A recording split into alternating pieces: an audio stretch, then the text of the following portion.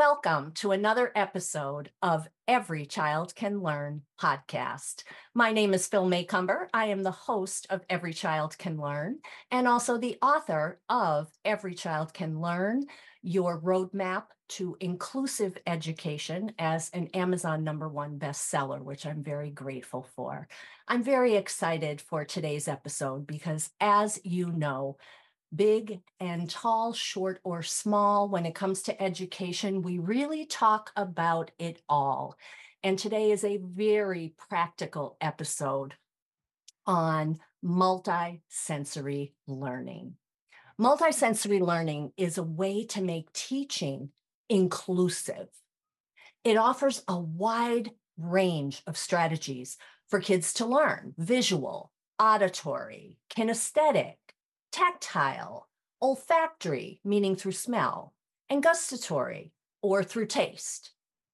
Our research shows that multisensory learning engages more of the brain, which results in more superior outcomes, better recall, and better retention.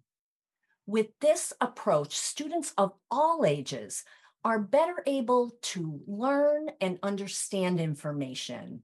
From preschool to high school, children of all abilities can absorb, process, and synthesize things because they can use more than one sensory input to make connections. And one of the lasting benefits is increased motivation and engagement. My guest in this episode, Sara Mitchell, is a 5-star educator filled with imagination and purposeful teaching. Let me tell you a bit about Sara. Sara Mitchell is a special educator who has been teaching since 2012 at both the middle and high school levels. At the core of Sara is her belief that students should be excited to learn and discover things. In her current position, teaching middle school students with special needs, Sara believes that all students have special needs. Some just may have different ones than others. She has achieved great success in real engagement, and I repeat, real engagement and meaningful learning with her students, highlighting the fact that students with special needs soar with special projects.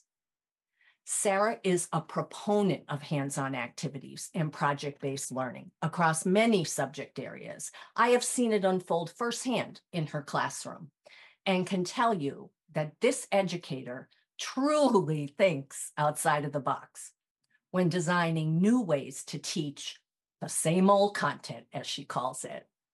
We are going to tap into her box of creativity in this episode's conversation. Welcome, Sara. Hi, Miss Phyl. How are you? Oh, I'm so excited for our conversation because I know our listeners are really going to walk away with things that are very practical and ideas that they could think about and use like the next day. Because as I mentioned in your introduction, I have seen what happens in your classroom. I would sum it up by saying deep learning, high engagement. And I would just like our listeners to learn a little bit more about what is at the core of who you are as a teacher, because I think they can really learn from that. Sure. So, when I was a child, I had wonderful teachers all throughout my education. And what I took away from them the most was how they taught me. And that was through engaging activities, hands on activities, activities that included music or movement, dance. It didn't matter. And I think because I had teachers like that, it just became a part of who I am as a teacher. And also, I had struggles as a student. When they did those engaging activities, I had less trouble, and I noticed that as a kid, and I incorporated it into my studies as a teacher and now into my own classroom. Uh, Isn't that interesting that you had less trouble with the more engaging hands-on types of activities, right? mhm. Yeah. Yeah. And you do remember those teachers, Sarah.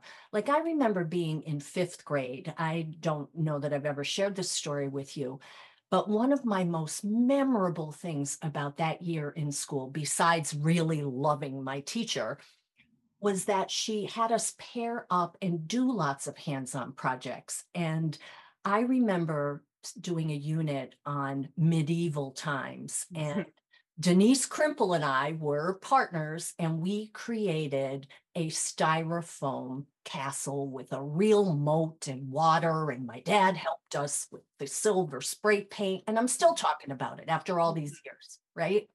Yeah, that's the kind of activity I try and use in my classroom as well. Maybe not so extravagant, but something where the kids can demonstrate their learning, but also have their own creative touch on it, using whatever materials we may have on hand. Yeah, I think that's wonderful. And I know that you're really interested more formally in this topic because of your master's thesis, right? Can you tell us Yeah. a little bit about what you found in your journey getting your master's and in your research? Sure. So I'm not sure that I fully intended on this subject for my master's capstone, that subject being hands-on learning, multimodal learning.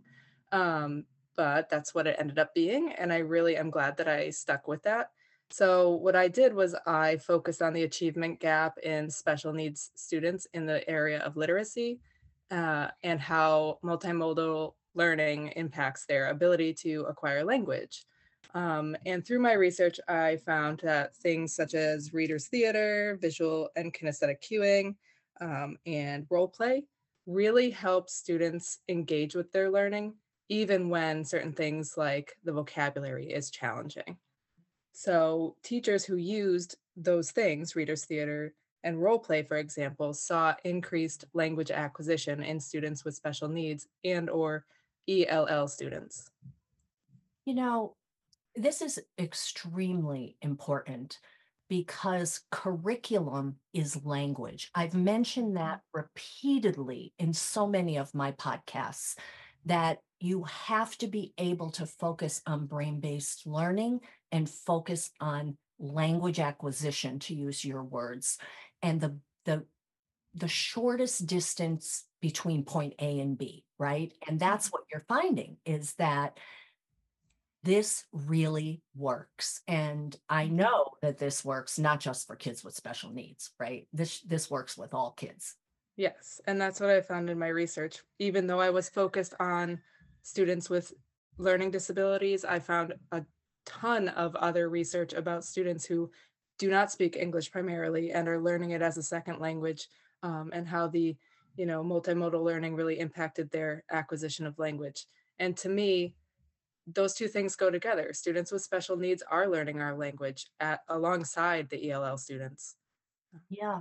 And, having been in your classroom, and we'll dive in here in just a second about some real specific examples and subject areas, but you also have a student who is deaf and has a sign language interpreter in your class, right? Yes, I do. Yeah. And these types of projects really are enriching her language because of so many deficits that she has, right? Yes, they allow her to demonstrate all that she has in her mind, but that she struggles to get out verbally or in writing. Yeah. Yes. Let's give some examples. And, I've been in your science class, I've been in social studies.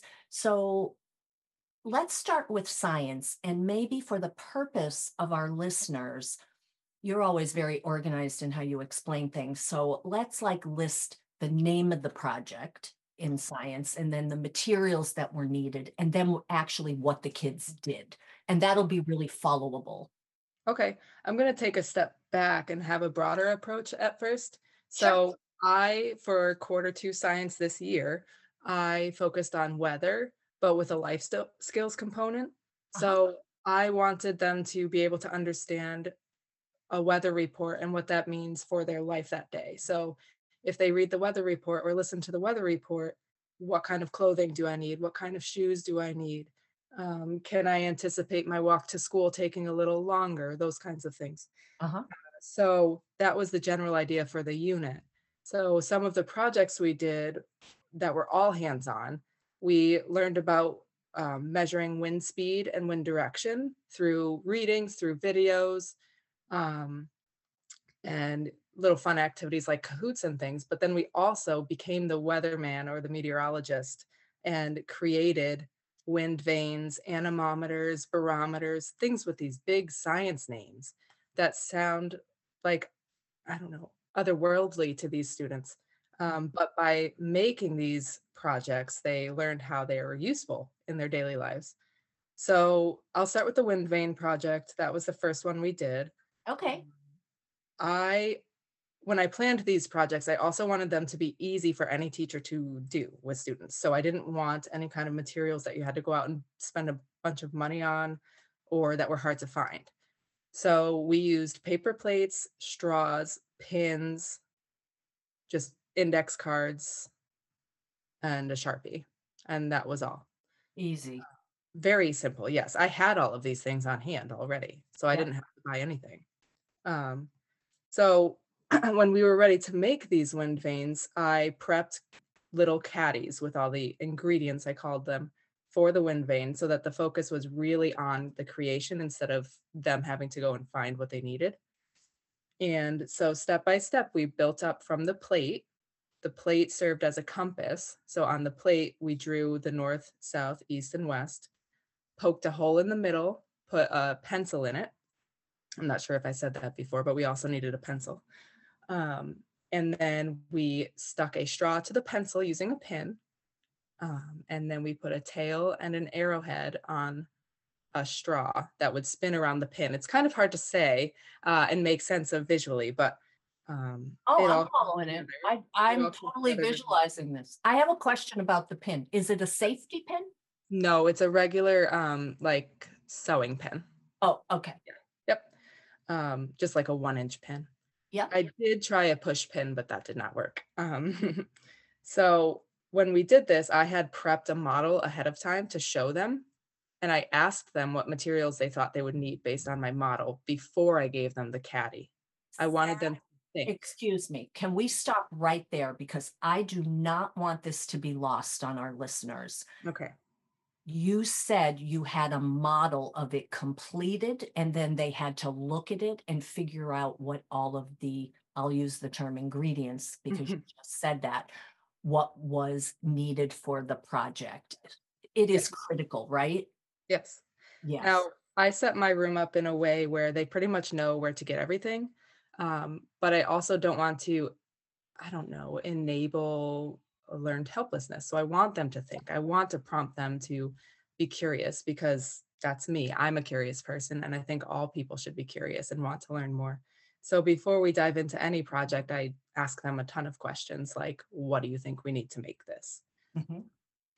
And so once they see the model, once they tell me what we need to make the wind vane, then they get to it. And they all made one individually. And I will shout out my paras. I have a few paras in my classroom who were very helpful with the fine motor tasks Uh-huh. involved in creating the wind vane. Sure. For example, cutting out the tail, cutting out the arrowhead, as I called it, for the spinning straw. We also had to cut little slices into the straw, and that was challenging for some students. So my paras were wonderful in helping with that. But I also want to kind of take an aside and mention that one of the reasons I do activities like this is because they're double dippers or even triple dippers sometimes. What do you And mean? yeah, by that I mean it's OT. Exactly. It's fine motor work. On occasion, some projects even involve gross motor work, but a lot of what I do is fine motor work. And because of the population of student I have, that's very important to incorporate all the time. Sure. Yeah, and, I even saw a picture of this because I happened to not be in your classroom on that particular day that you did this, but you posted this on your Facebook page. I did. Yep. Yeah, it was awesome because I remember seeing the picture and it just made me smile from ear to ear. You know, Yeah. you were talking about yourself, about curiosity, Hmm. how you like to teach that to kids, because you've often referred to yourself as a seeker of information. And Yes, that is so important to teach kids it is is. wonderment, right? Like, I wonder, dot, dot, dot. Yep.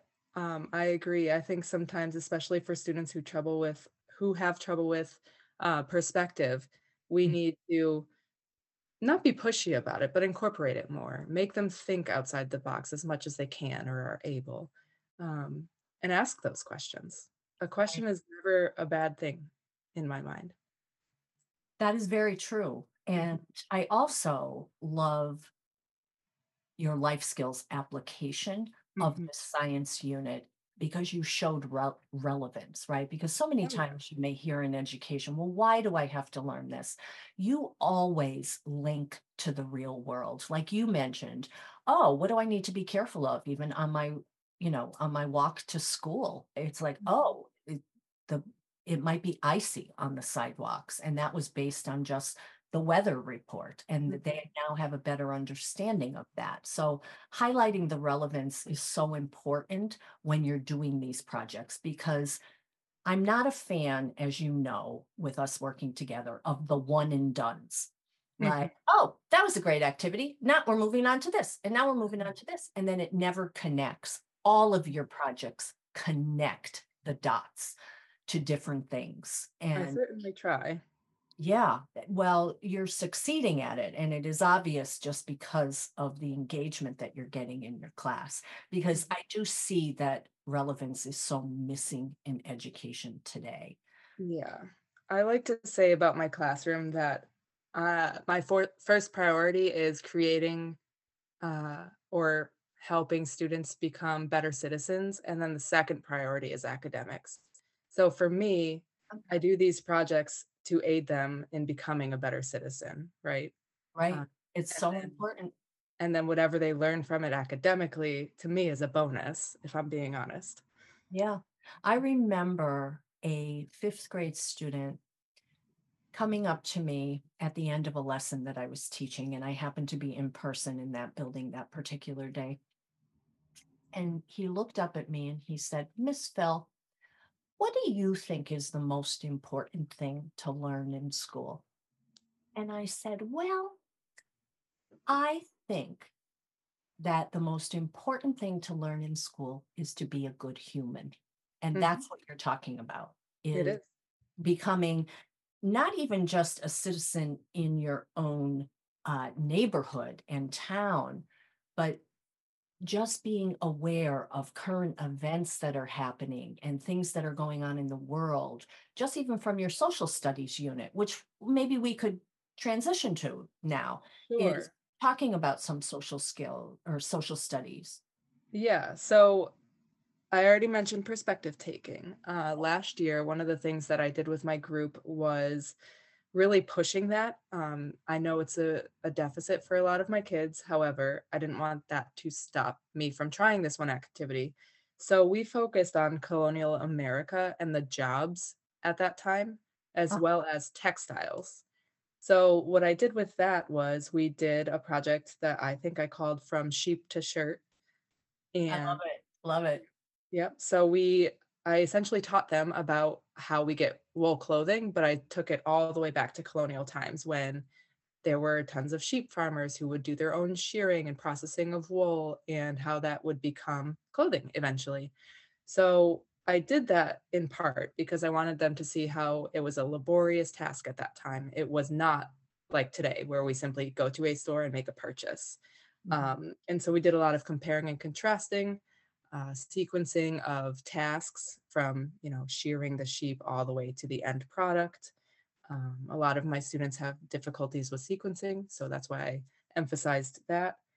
We did hands-on projects all throughout this unit. So we didn't shear the sheep, which, I wish we could, but um, I did, however, get raw wool from a local sheep and wool festival that I went to, and we did a lot with just that. We touched it, we smelled it, we fiddled with it to see if we could spin it a little bit. And then we had a really fun activity where we actually dyed the wool using Kool-Aid packets. Oh, wow. It was awesome. My kids who, maybe weren't that interested really loved that part of the project. I And they got to take their wool home, which was cool. That is cool. Yeah. So there was that. And then we also took some wool and learned how to spin it on a drop spindle. We carded wool to make it softer and to get the knots out. We spent so much time doing hands on with wool during that unit. And Uh, Sarah, what I love that you're sharing with our listeners is that this is not racing through curriculum. That's another huge problem in education, that teachers are they're teaching something but focusing on what's the next thing I need to get to. mhm. And you do not do that. No. You truly spend time and say less is more. Yeah. And my listeners know that is something I stand for in education. Mhm. Less is more and common sense education. And this is such common sense. I mean, when you think about the relevance of this, and you were talking about earlier the compare contrast, right? Mhm. With, Yes. oh, well, look at how much time and that uh, in colonial times that they spent on spinning wool to make things. And you, in modern day, right now, could go into a store and buy a sweater. Mhm. That's a very different experience, right? A then and now comparison. And we also you mentioned the relevance piece. So we live in Vermont and there are not as many farms as there used to be, but there still are plenty. And so we made connections to Vermont sheep farmers as well. We my hope was to get them to the Green Mountain Spinnery in Putney. We actually have a local spinnery. Oh, But that did not happen. However, it could in the future, and it's a great idea for anyone listening. mhm. So I connected as much as possible to our culture in Vermont. And that was really just awesome for the kids. A lot of them had a ton of information already. And then those that didn't picked up a lot from their peers. So it was great. Yeah. And, I want to highlight to folks how these types of strategies can be replicated for any subject or topic in that subject area at any age. The focus is multisensory learning, which engages more of the brain, which will result in better engagement. And that could be from preschool to high school and with kids of any ability, right, Sarah? Oh, yes. So in my classroom, I don't know if we mentioned this, my classroom is grades 6 through 8, Mhm. but they function at an elementary school level anywhere between kindergarten and third grade. So and also, I did not mention this to you, Miss Phil, I don't think. I have an elementary education background. I Oh, went to yes, I school did know that. I Yes. went to school my undergrad for elementary and special ed. So, Ah. in my heart has always been elementary education. Mhm. When I took this job on, I thought, "I've found the best of both worlds. I found my place." And so when I plan for units like these, the wool unit and the weather unit, I have fun with it like I would with an elementary class. And I do think it can be applied to any grade level, just scaffolded or modified depending on the audience. Absolutely. I Mhm, mean, I remember being involved in units related to Shakespeare for Romeo and Juliet with hands-on projects. And, mhm. this is extremely relevant and important to focus on. So in our remaining last minute or two here, I would love if you could share how people could either see some of your projects or contact you if you'd like to share a contact out to our listeners as we're wrapping up. Sure. So I recently, after Phil and I spoke a few weeks ago, started an Instagram page where I'm Yay! posting some of our projects, and that handle is Fun Skills for Life, exactly how you would think it's spelled. Fun Skills for Life, One, meaning fundamental skills for your life, because that's what I teach. So I will be posting there, here and there.